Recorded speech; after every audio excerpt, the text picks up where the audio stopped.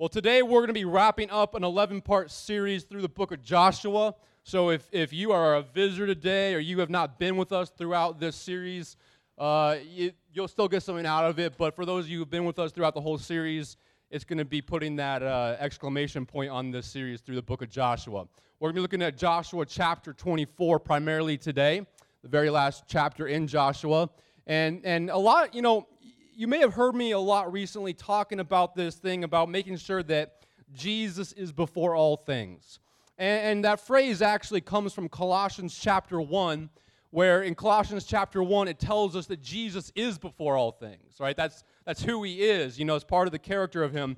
But the reason I mention it so much is because I don't know about you, but in my life, there are things that try to creep up in front of the one who is supposed to be before all things.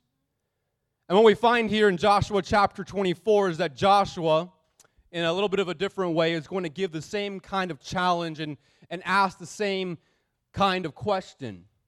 And we need to pay special attention, I think, to what Joshua says here, because this is like Joshua's very last sermon. This is his very last speech, and he knows it. These are his parting words, if you will, right? At the end of chapter 24, you have Joshua's funeral service. And by the way, your very last words, those are some of the most important words that you speak. And every parent in here, or if you have parents, you know what I'm talking about. It's those last words when you're ready to drop them off before a sleepover or something, right? And you're like, all right, look at me. Look at me right now. Look at me. All right, be on your best behavior. Make sure you brush your teeth and do not embarrass our family, okay? You lay the law down, right? This is essentially what Joshua is doing here in Joshua chapter 24. He is gathering the people of Israel together, and these are his very last words to the children of Israel. And if you pick it up in Joshua 24, we're going to look at verse 14 beginning here in a second. This is the end of his sermon or his speech, and he starts with these two words that we'll put on the screen here in a minute. It says, now therefore. And I've said this before, but anytime the Bible has the word therefore in it, you got to know what the therefore is there for, right? So what the therefore is there for is that throughout chapter 23, and all the first part of chapter 24 up to verse 13, essentially what Joshua is doing is Joshua is going through and he is recounting the faithfulness of God in the history of the nation of Israel. And he takes them all the way back to Abram. And he's like, there was this guy named Abram, which means father.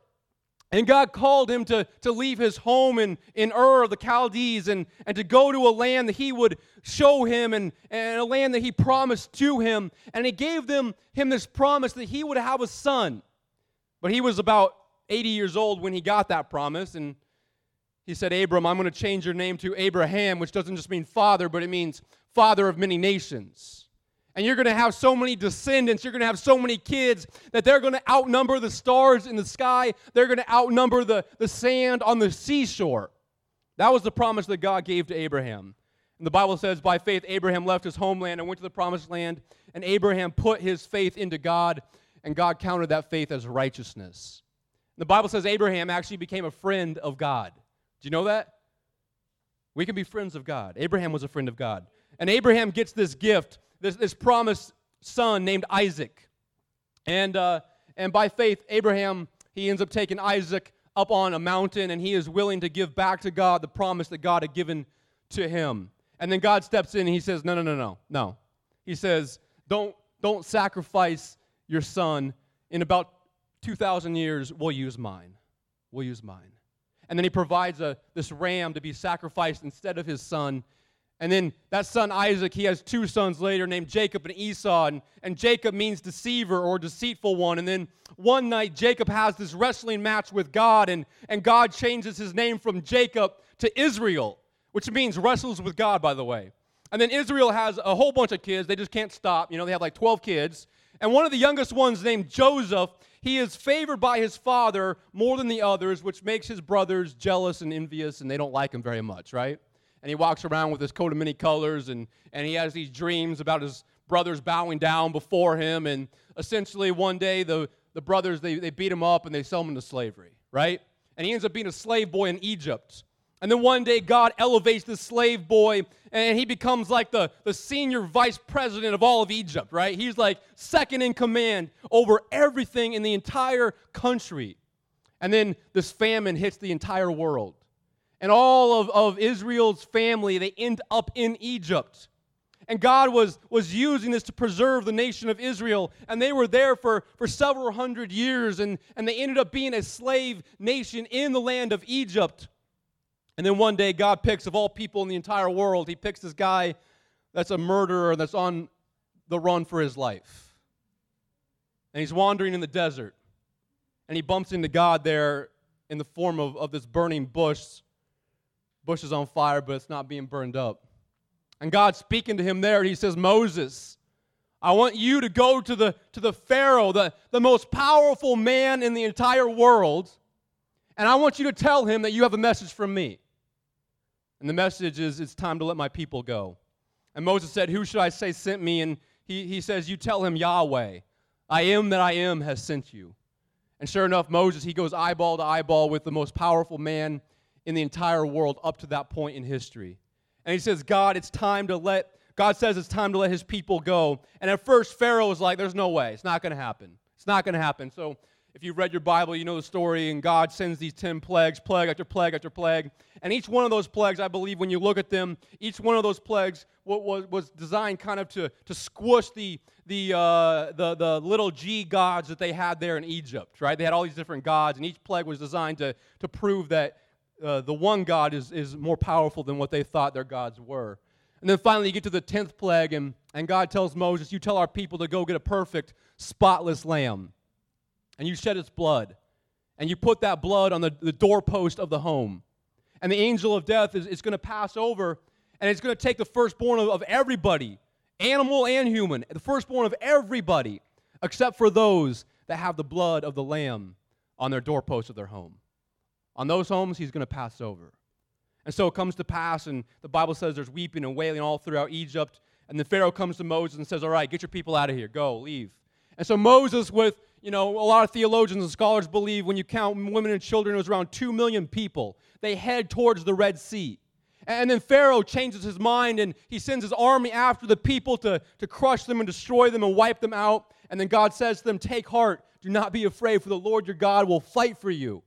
And then Moses lifts up his hands, and the Red Sea parts, and the children of Israel, they walk through the Red Sea on dry ground. So Joshua, he's telling them this, like he's reciting to them the history, and he's saying, hey, these are our people. This is our history, right? This is what has happened. You see, God is who he says he is, and he always keeps his promises. He goes on and says, then God took Moses up on Mount Sinai, and he gives him the 10 Commandments there, and he says, Moses, you guys are going to be my people, and I'm going to be your God. And he gives us these 10 Commandments, by the way. I think there's a couple of reasons, primarily. I think they're both to be a map and a mirror. A map to show us how we should navigate life, but they're also a mirror to show us that we can't do this on our own. And since we can't do it on our own, God set up this thing called the substitutionary self-atoning sacrificial system. I know it's a mouthful.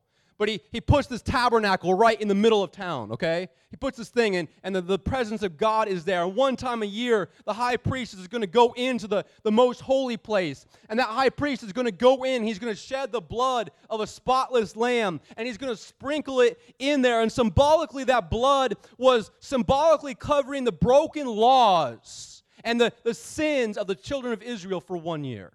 That's why they did it every single year. And then Joshua says that generation, because they were grumbling and complaining, God let that generation die off. And then he says, one day God came to me. God came to me and he says, Joshua, be strong and courageous. Do not tremble or be afraid, for the Lord your God is with you. And you're going to take the people of God. You're going to go into the promised land, the land that I have promised to your forefathers, to Abraham, and to Isaac, and to Jacob. And so sure enough, all the pastors, the Levites, they picked up the Ark of the Covenant, and they start heading for the Red Sea, or the Jordan, excuse me. And as they get to the Jordan, man, they just step right in, and they as soon as their foot hit the water, the Jordan River parts once more for the children of Israel, and they walk through on dry land into the promised land. And they begin to live in houses they did not build, and they begin to drink water from wells they did not dig, and they begin to eat from refrigerators they did not stock. And so what Joshua is saying here when we're going to pick it up in verse 14, is therefore. All of that, and because of all that, therefore. Okay, that's the context of that therefore. Since God is who he says he is, and he always keeps his promises. Since we can look back over our shoulder and we can see that the faithfulness of God over and over and over again. The ways he says it is in chapter 23, verse 8 to 11. He says this. He says, be very careful. That's the third part. There we go. He says, for the Lord has driven out before you great and strong nations, and as for you, no man has been able to stand before you to this day. One man of you pushed to flight 1,000, since it is the Lord your God who fights for you, just as he promised you. Be very careful, therefore, to love the Lord your God. So this is chapter 23, and this is Joshua saying, this is what the therefore is there for, okay? Now, therefore, since God is who he says he is, and he always keeps his promises, 24 verse 14, now, therefore, because of all that, fear the Lord and serve him in sincerity and in faithfulness. Now, that phrase all throughout Scripture that says fear the Lord, I just want you to know that that's not talking about being afraid of God, okay? That really means you need to see who God really is, and you need to see who you are in light of that. Are you with me, right? And when we begin to see God for who he really is, we begin to see that he is much bigger than we ever imagined he was, and at the same time, we realize that we're much worse off than we ever thought we were, okay? The Bible says we're not just bad people. The Bible says we're dead people, right? We're dead and we need to be brought back to life. I mean, nobody, if you think about this over your life, nobody has ever treated you worse than you have treated you. Think about it, right? Nobody has broken more promises to you than yourself. The reality is when you stop and think about it is that you and I are the problem. But when we begin to see God for who he really is, it does two things. It crushes our ego, but it also crushes our insecurities. It crushes our ego because we realize, hey, I'm a sinner and I need a Savior, right? I'm not all who I thought I was. Like, I am messed up and I need a Savior, right? But it also crushes our insecurities because we realize that in the kingdom of heaven, in the kingdom of God, and in God's eyes as he looks at us, we're kind of a big deal when we step into the family of God. Why? Because the infinite creator of the universe loves you so much that he bought you at a price. And the price that he was willing to pay for you was the only begotten Son, Jesus Christ.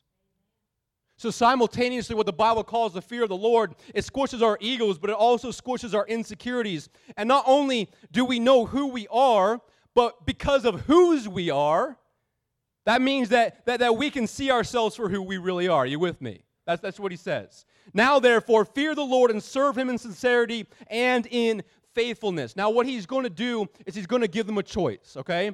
He says here, he says, put away the gods that your fathers served beyond the river and in Egypt and serve the Lord. And if it is evil in your eyes to serve the Lord, choose this day whom you will serve. If you have your Bibles open or your app on your phone open, you want to highlight or mark, I'd encourage you to mark that phrase, choose this day whom you will serve. Choose this day whom you will serve. And honestly, we live in a culture and a society right now that doesn't really like to make choices, do we? We don't like to decide. We're like, hey, you know what?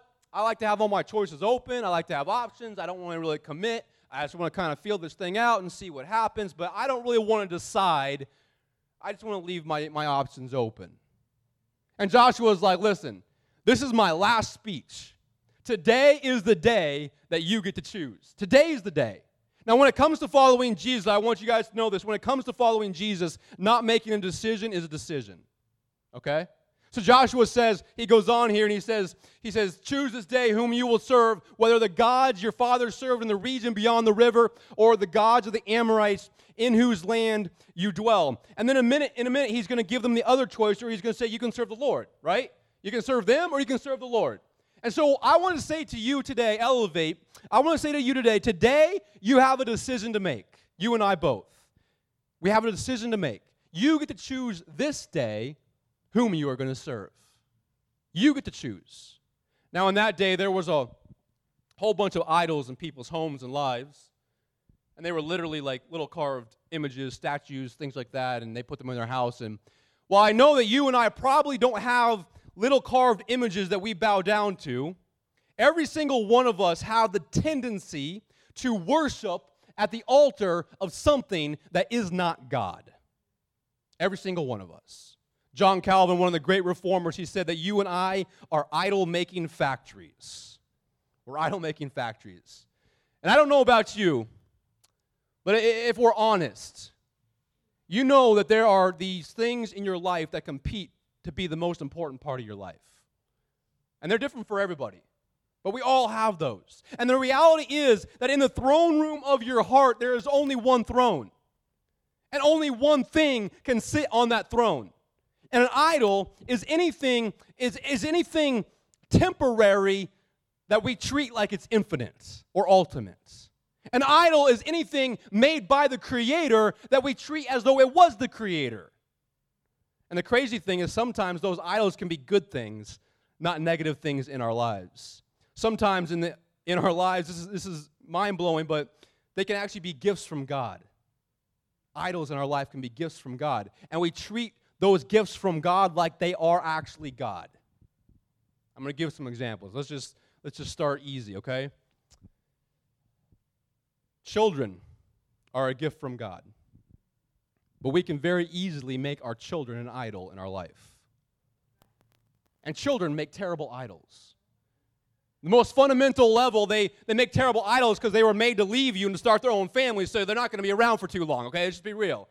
But you know, God promises the one true God, He's going to never leave us or forsake us. Or let's go your spouse, your wife or your husband. You can make an idol out of your spouse. And your spouse, man, they are terrible, terrible idols. Don't ever make a God out of your spouse, okay? It's not going to go good for you. But sometimes we can take a good thing, we can make it a God thing, and then it becomes a bad thing. I'm going to say that again. We can take a good thing and make it a God thing, and then it becomes a bad thing because we've made it something it was never supposed to be. So what Joshua does here by naming all of these idols, he's like, you got to pay attention in your life because there are these idols in your life. Some of them came from the other side of the river. Some of them came from Egypt. Some came from the Amorites. And though we don't worship those kinds of idols, there are plenty of us that worship at the altar of American idols, and I'm not talking about the TV show. There are things that we struggle with all the time that I would call good, old-fashioned, red-blooded American idols. One of the biggest ones, I think, is success. There are a whole bunch of us that worship at the altar of success. Now, if that's you, I believe it's because it's ingrained in us from little to be successful. From the earliest days, I'm talking like kindergarten. You know what we were trained to do? Be the best. Be the top of your class, right? I mean, like literally in like first and second grade, they're ranking the kids by their achievements. Why? So they can eventually get into the right high school. Why? So they can go to college and get a good degree. Why? So they can go to grad school and get another degree. Why? So you can go get a good job. Why? So you can make a whole bunch of money. Why? To buy a whole bunch of stuff to impress a whole bunch of people that you don't even know. Why? And it's usually about that people, at that point in people's lives, they start to go, uh-oh. It's usually about the point that you stop graduating from stuff in our culture, in our society, that's usually about middle age, right? Because we keep on going to the next level and trying to, you know. But when you finally hit that cruising altitude in life and there's no more graduations, a lot of people begin to scratch their head and think, is this really it? Is this it? I mean, so why am I working so hard to buy a bunch of stuff that most of it's going to end up at Goodwill eventually anyway?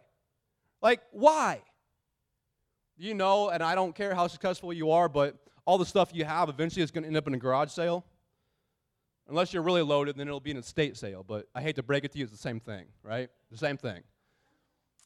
And do you know what a shame it is that you spend your entire life like a greyhound on the greyhound track? You ever seen these greyhound dogs on the greyhound tracks, the race dogs? You know what they do? You know what happens? Their entire life, those greyhounds spend chasing a fake rabbit on the greyhound track. It's not even a real rabbit. They're just running around chasing a fake rabbit, and they spend all of their days chasing after an illusion that's not even real. And we look at that and go, what a dumb dog, right? But every Monday, the alarm goes off, and we've been losing our minds chasing after something that's not even real. And when you finally catch it, those of us that might catch it, we take a bite out of it, and we realize it's fake, but it's too late at that point.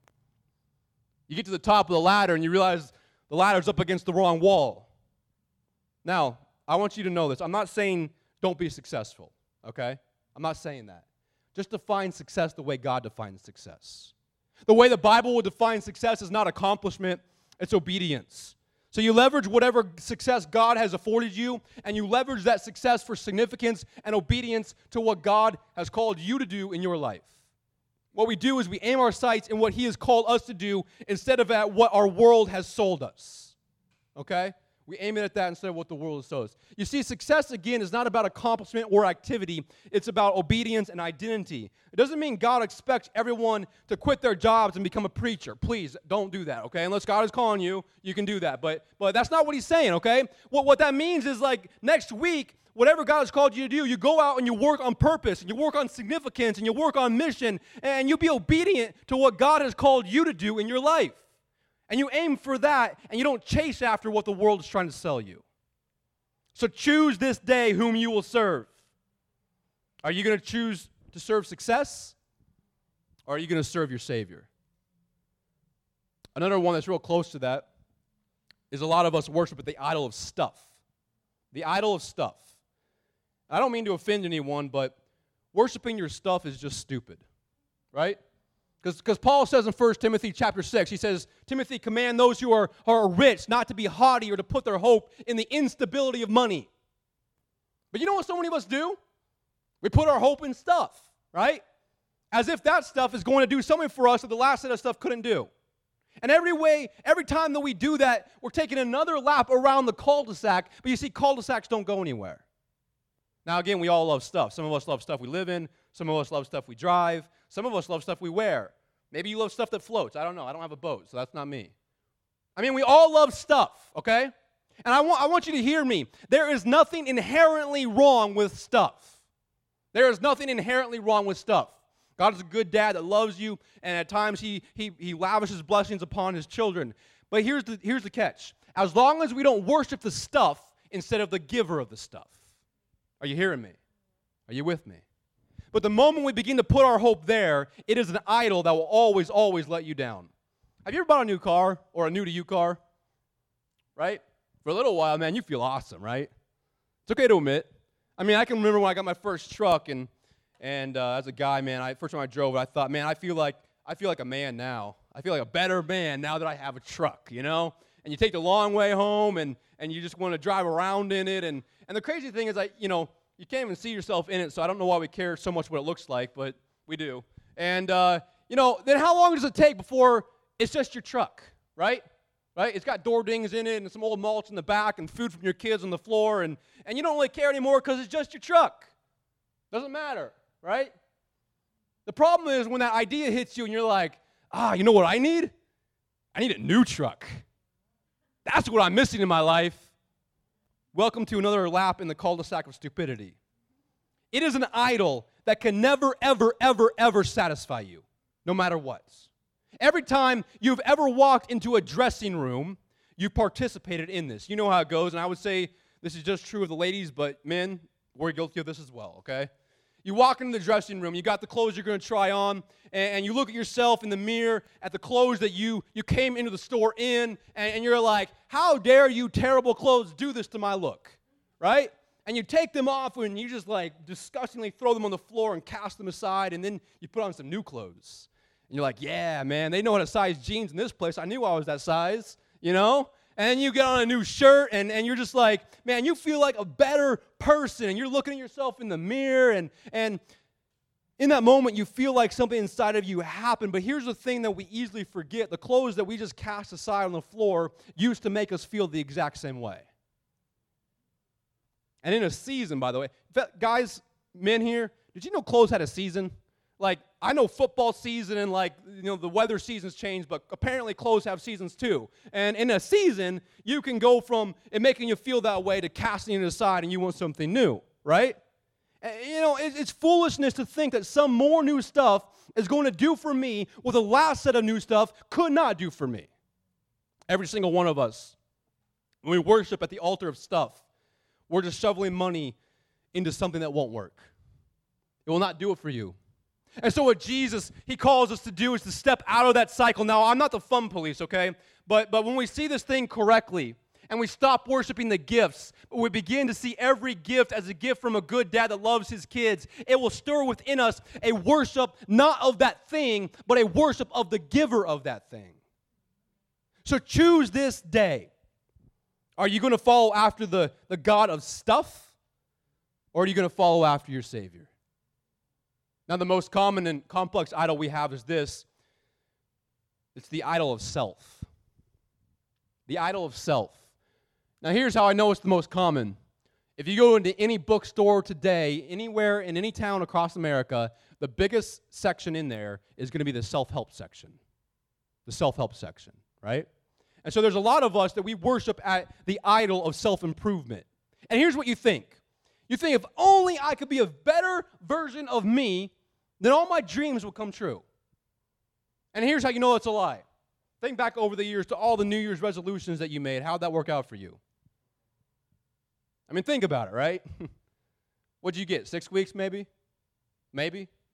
I mean, honestly, has anybody ever let you down more than you? Which tells me one thing. You may need somebody bigger than you.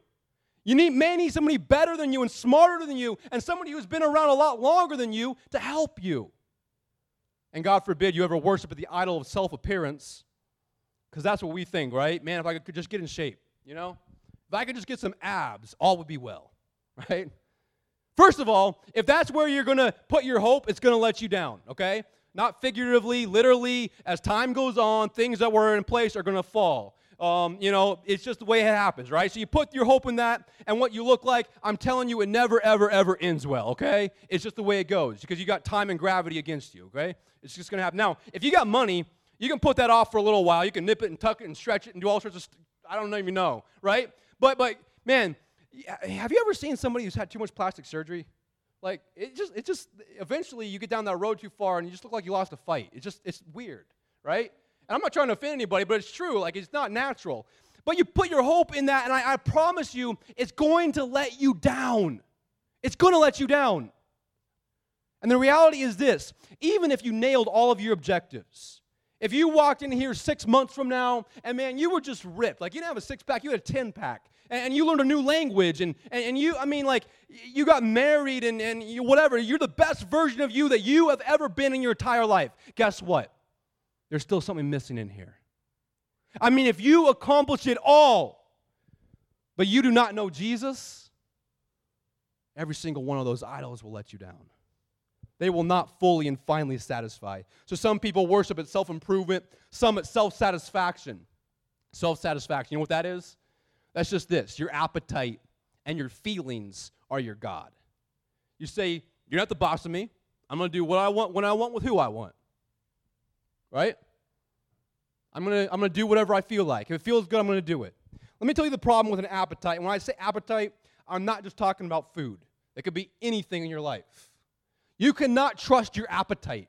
They will always mislead you. They will always trick you. Your appetite has a very short vocabulary. Now and more. Now and more. That's what it does, right? That's all your appetite will tell you. And if you begin to go down that road, let me just tell you, it leads somewhere you do not want to go. And the thing is, we think if I just feed this appetite a little bit, then I'm going to be fully and finally satisfied. You see, self-satisfaction in the beginning, it is satisfying, is it not? In the beginning, right? But you know what begins to happen when you begin to feed an appetite? It doesn't quench your appetite. The appetite begins to grow bigger and bigger and bigger and bigger. I mean, think about the hour after Thanksgiving dinner when you're like laying around in yoga pants, and if you're not, you've got buttons flying everywhere, you know, and you're like, I'm not going to eat for a week. And then halfway through the football game, you're in the refrigerator again, right? Why? Think about it. Because when you feed the appetite, it grows bigger and bigger and bigger. And it's a little humorous, I know, but it's an illustration. And so if you go down the self-satisfaction path, it will lead somewhere you do not want to go. Do you know the enemy's mission statement is in the Bible? It says he comes to steal, kill, and destroy. And the idol of self-satisfaction baits you down a road and then blames you for getting to the end of that road.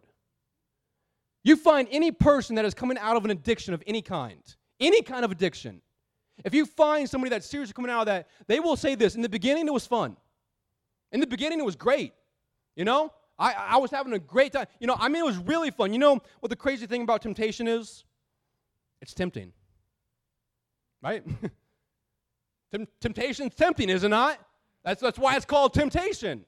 It's true. The beginning of it is fun. People are like, drink this, and you're like, oh man, if I drink this, I'm going to get in shape, and I'm going to learn how to play volleyball and have a bunch of friends, and that's what the commercials say, right? And you start down a path, and a little while you're like, uh-oh, And it could be a prescription medicine, it could be alcohol, it could be a pornography addiction, it could be any kind of addiction. They all started out that way. This is not a big deal, right? I'm the boss. I'm going to do what I want, when I want, with who I want. And then you start walking down that road, and at first you think, I got this. I got this. I'll keep it under control. And then one day you realize that it's got you. And the enemy wants you to worship at that idol of self-satisfaction so that he can lead you to a place of bondage. So the question is, choose this day whom you will serve. Are you going to serve our Savior or self-satisfaction? Now here's another self that we serve sometimes too, and it's also an idol. It's self-righteousness, sometimes called religion. And self-righteousness or religion in this context is really just self-improvement with a suit and a hymnal. I'm gonna be a better version of me. I'm not going to just work out and learn a new language, but I'm going to go to church, and I'm going to get my list of do's and don'ts, and I'm going to do all those things and not do those things. I'm going to prove my worth to God by being a good Christian. And if you grew up like I grew up, I guarantee you've had an experience where someone said, this is what a good Christian does, and this is what a good Christian doesn't do. You get your do's and your don'ts list, right?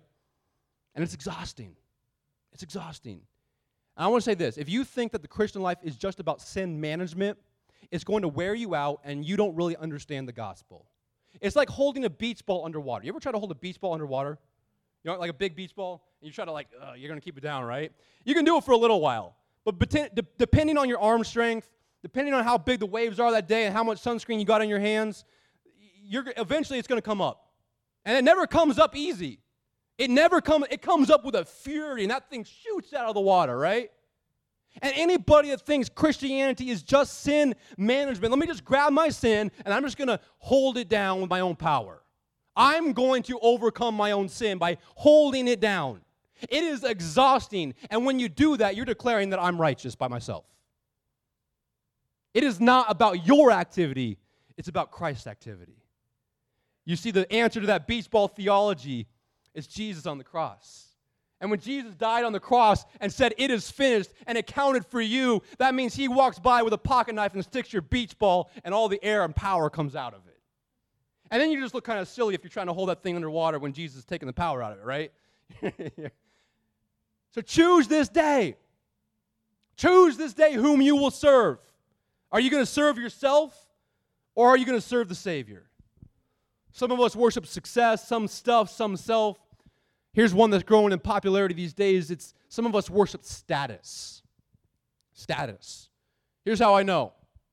There's a bunch of you that have checked your Facebook status 4 times since I started preaching. Because it's that important what people think of you, right? It matters so much what everybody else thinks of you. And here's what you do when you worship status. You take the keys to your contentment and you just hand them out to a bunch of broken people. Right? And you say, hey, when all of you think rightly about me, then and only then will I be happy and content. And that is a miserable way to live your life. Anytime that you hand the keys to your contentment over to anybody other than our Lord and Savior and Creator Jesus, let the pretend game and the performance trap begin. And the problem is when we compare ourselves to what everybody else's social media world looks like, it's like comparing your B-roll to their highlight reel. Right? You're comparing what you know about you to stuff you have no idea about them. And can I just say this? Their Instagram account is not their real life. You realize this, right? You are comparing yourself to stuff that's not even real. Like you get online, you look at somebody's family that's going to the beach or something, you're like, oh man, I wish my family was like that. You know, they look perfect and they're so happy. And let's just be honest, have you ever seen a happy mom at the beach? No, I don't think it exists, right? Because you're yelling, hey, you're out there too deep. Quit hitting your brother. Don't put sand there. Hey, you better get over here and help me raise these people, right? That's reality, right? And if you're a parent, you know what I'm talking about. They're never just chilling out. It's work, right? And then right before you go out there, everybody come together. All right, quit that. Stand up straight. Smile. All right, 1, 2, 3, click. And it looks perfect. And they post it on Instagram, and everybody sees that. I'm thinking about this, the invention of the selfie. What is up with that? Like, I'm done. I'm not going there. But just think about that for a minute. The reality is, if you're honest, all of us struggle in some sense with some of these idols that creep into our lives. And they'll be different for everybody. But all of us struggle with this at some level. And so we have to identify what the idols are in our own lives that we tend to worship. Timothy Keller wrote this incredible book called Counterfeit Gods. And in that book, he asked these 4 diagnostic questions that will help to identify what the idol behind the idol is. And here they are. That's what he says. He says, what is my greatest nightmare? What do you worry about the most, right? What do you worry about the most? The second one is, how do I comfort myself? When something bad goes wrong in your life, do you honestly run to the loving arms of your heavenly Father? Or do you run to that website? Or to a relationship with somebody that's not your spouse? Or to a prescription bottle that doesn't have your name on it? How do you comfort yourself? Where does pride begin to creep into your life? I mean, what are you proud of? Now, this one, man, this can be a really, really good thing. This can be a really good thing that becomes an idol in your life. You know what an idol in my life can be very quickly? You. All of you. What you think about me can matter way too much at times. And I consistently have to lay that one down at the foot of the cross and just say, Jesus, make me the mailman. I didn't write it, I just deliver it, right? And if they don't like it and they send me an angry email, I'm going to forward it on to you, right? I have to consistently do that. Or it could be your family or your work or some great success. So what do you worry about? Okay? How do you comfort yourself? Where is pride creeping in? And last of all, what do you expect out of life? Now, I know none of you would say it this way, but what do you feel like God owes you? What does God owe you in your mind and your heart? Jesus preaches a sermon on this and the same topic in Matthew chapter 7. Jesus says this, and it's why I keep asking, is he before all things in your life? Or are you putting some other things before him who should be before all things? Jesus says in Matthew 7, he says, everyone then who hears these words of mine and does them will be like a wise man who built his house on the rock.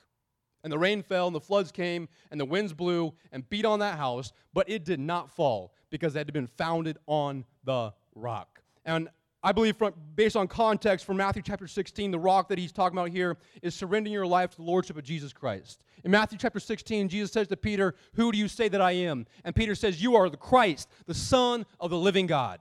And Jesus then says, upon this rock, that declaration that is who you are, that public declaration, upon that rock, I will build my church, and the gates of hell will not prevail against it. And so Jesus is saying here, you've got 2 options. Option 1, you can build your life on the rock of Jesus Christ. Verse 26 gives us option 2. It says, everyone who hears these words of mine and does not do them will be like a foolish man who built his house on the sands. And the rain fell, and the floods came, and the winds blew and beat against that house, and it fell, and great was the fall of it. Now here's what's crazy. Before the storm comes, both of these houses look great. You can't really tell the difference. Here's something else that's true. Whether you build your house on Jesus or not, the storms will come. The storms will come. If you ever hear someone preaching that if you just believe in Jesus, everything gets better and nothing bad will ever happen to you, I want you to get your kids and leave and never go back to that church. Because the reality of the gospel is that the storms come on all of us. They do. They do.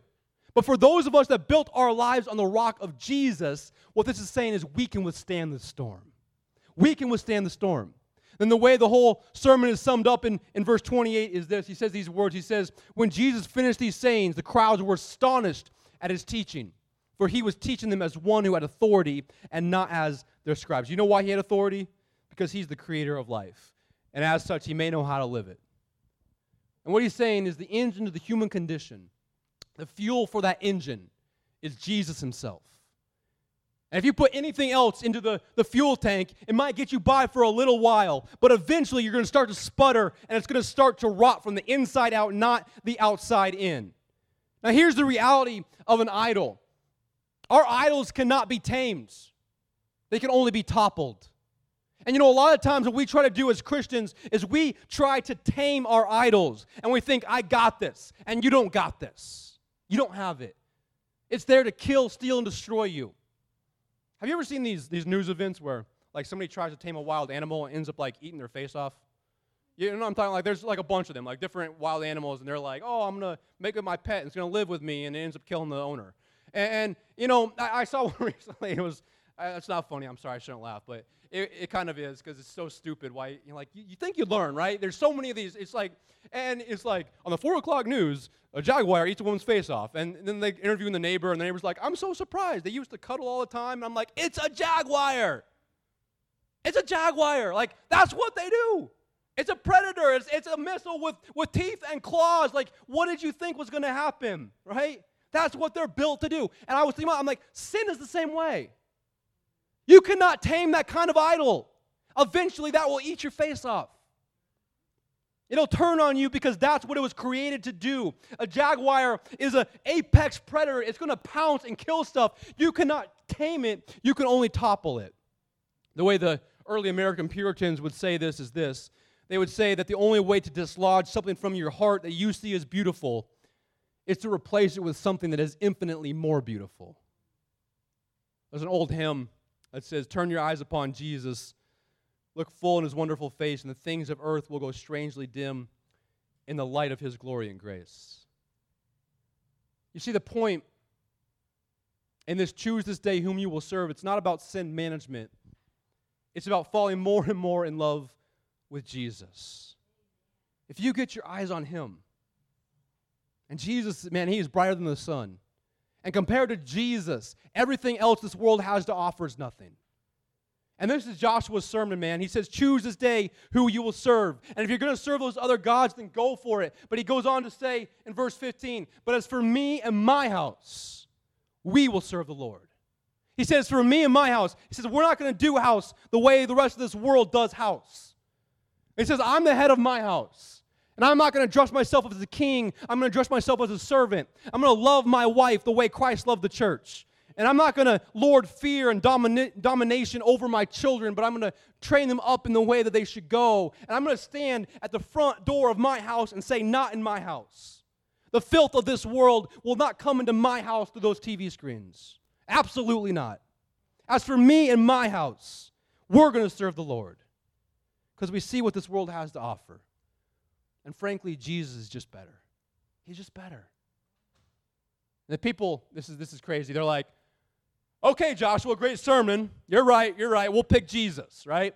This is what they say in verse 16. They say, then the people answered, far be it from us that we should forsake the Lord to serve other gods. For it is the Lord our God who brought us and our fathers up from the land of Egypt, out of the house of slavery, and who did those great signs in our sight, and preserved us in all the way that we went, and among all the peoples through whom we passed. And the Lord drove out before us all the peoples, the Amorites who lived in the land. Therefore, we also will serve the Lord, for he is our God. And you think, oh man, like this is a happy ending. It's coming together. And then you read Joshua's answer, and it's going to throw you off at first. Because Joshua answered, and he says to the people, he's like, you're not able to serve the Lord because he's a holy God. And you're like, what? Like, in other words, Joshua's like, it doesn't work that way. And the people, man, they're like, what are you talking about? Like, you just did this entire sermon, Joshua, on choose this day whom you're going to serve, and you made a compelling argument as to why we should not serve the idols of the world, so we picked Jesus. And here's what Joshua is saying. He's saying, if you're just going to try harder, it's not going to work. It's not going to work. Let's be honest. How many of you have done the try harder method? God's good, you're bad, try harder, see you next week. Doesn't work, does it? Doesn't work. And then what begins to happen is your entire life is about remorse and resolution. And what that means is that we are trying to please God by our own activity. And that will never, ever, ever work. It is not about our activity. It is about our identity in Jesus Christ. And our identity in Christ is found in the activity of Jesus on the cross, that God made him who knew no sin to be sin for us, that we would become his righteousness. And that's why Joshua here, he's saying, hey, listen, it's not try harder. And then you get to verse 23, and this is my favorite part of the whole thing. He says this. He says, then put away the foreign gods that are among you and incline your hearts to the Lord, the God of Israel. So now we're talking. Joshua is saying, look, you can't try harder. It's not going to work. He said, this is a heart issue. It's about your heart. This is about what you do with your heart. That you surrender your heart to the lordship of Jesus Christ. All the other stuff will come after. But it's got to be there. Not that you just work on your external activity. You know, Christianity is not an outside-in thing. It's an inside-out thing. And I think for a lot of years, Christianity has got that backwards. It has to start here. Or all that external is for naught. It has to be from here. And Joshua says it's a heart issue. Incline your heart to the Lord. Jesus will say in John 15, draw near to me. He says, abide in me, stay close to me. This is about a heart relationship between you and God. He says, choose this day whom you will serve. And if you get to that place where you say, yeah, I want to serve God, but how do I do that? Here's how. You stop trying and you just surrender to Him. Surrender. It's not about activity. It's not about trying harder. It's about quit trying and allow Him, what He did on the cross, to count for you. The change of activity will come. The behavior will change. But you've got to start by surrendering and allowing what He did for you to count for you. Joshua 24, verse 24. And the people said to Joshua, the Lord our God we will serve, and His voice we will obey. So Joshua made a covenant with the people that day. This is so important. You see, God is a covenantal God. We've talked about this before. He wants to make a covenant. And here's what a covenant is. A covenant is not, if you do your part, I'll do my part. That's not what it is. That's a contract, okay? That is works-based righteousness. That's a contract. Hey, God, if I do my part, will you love me? If I do X, Y, and Z, are we good? And God's like, look, I'm not the phone company. I'm not into contracts. Praise God. I'm into covenants. And a covenant is, no matter what, here is what I promise I will do. And so do you know what God did? God demonstrated His love for us in this, that while we were still sinners, Christ died for us. That Jesus became, what the Bible says, the propitiation for our sin. That word propitiation, it means a payment that satisfies fully. A payment that satisfies fully, which means that when you are in Jesus Christ, if you have surrendered your life to Him, that God could never be dissatisfied in you if you are truly surrendered your life to Jesus, because He's made the payment for you that fully satisfies. It's about a covenant. It's about a heart covenant. So here's the point, and it's a question that today I want you to answer. I'm going to invite the musicians to come on up because we're about to wrap this thing up, but I want to ask this. Will you build your life on the rock of surrender to Jesus, or on the sands, the shifting sands of self? The way Joshua said it is, choose this day whom you will serve. Are you going to continue to chase after the things of this world and what it has to offer? Or are you ready to fully surrender all of you to the one who sent His Son on a rescue mission for you? C.S. Lewis, one of my favorite Christian authors, he says it this way in Mere Christianity. In this passage, he's speaking on behalf of God. He says this. He says, give me all of you. I don't want so much of your time and so much of your talent and so much of your money and so much of your work. I want you. All of you.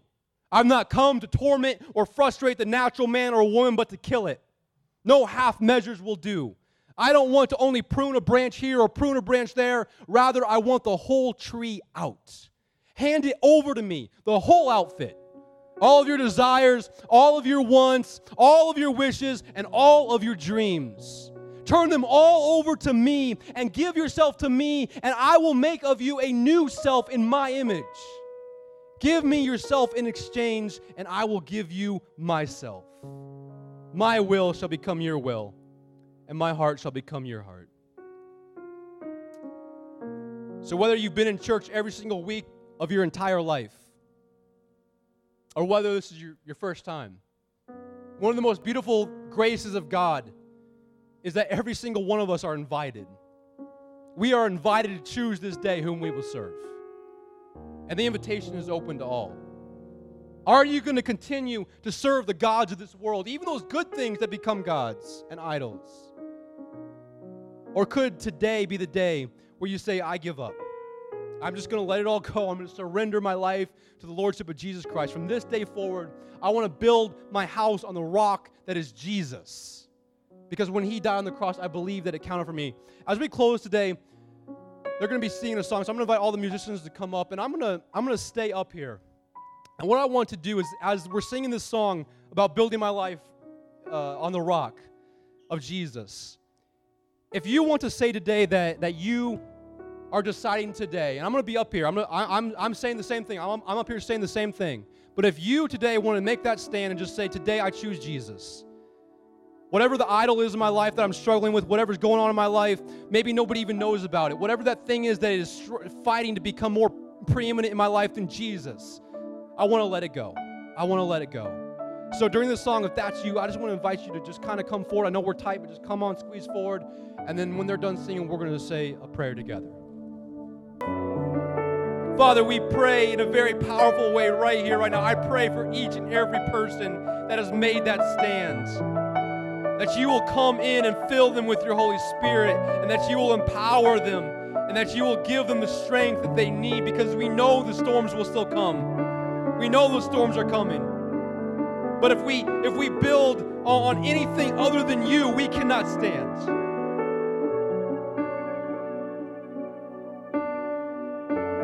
Father, we know there's a celebration going on in heaven right now for the decisions and hearts that have been made to put you first and to serve you and to follow you. And we have chosen this day that is for me and my house. We will serve the Lord. We will serve the Lord. We love you so much. Words can't express.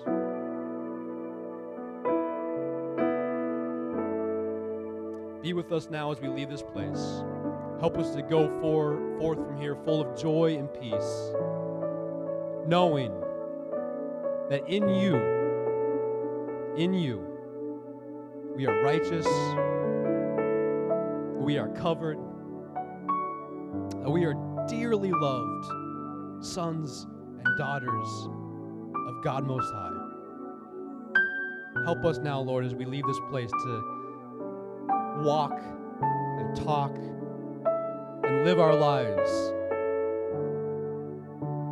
in that way. We pray this in the beautiful name of Jesus. Amen.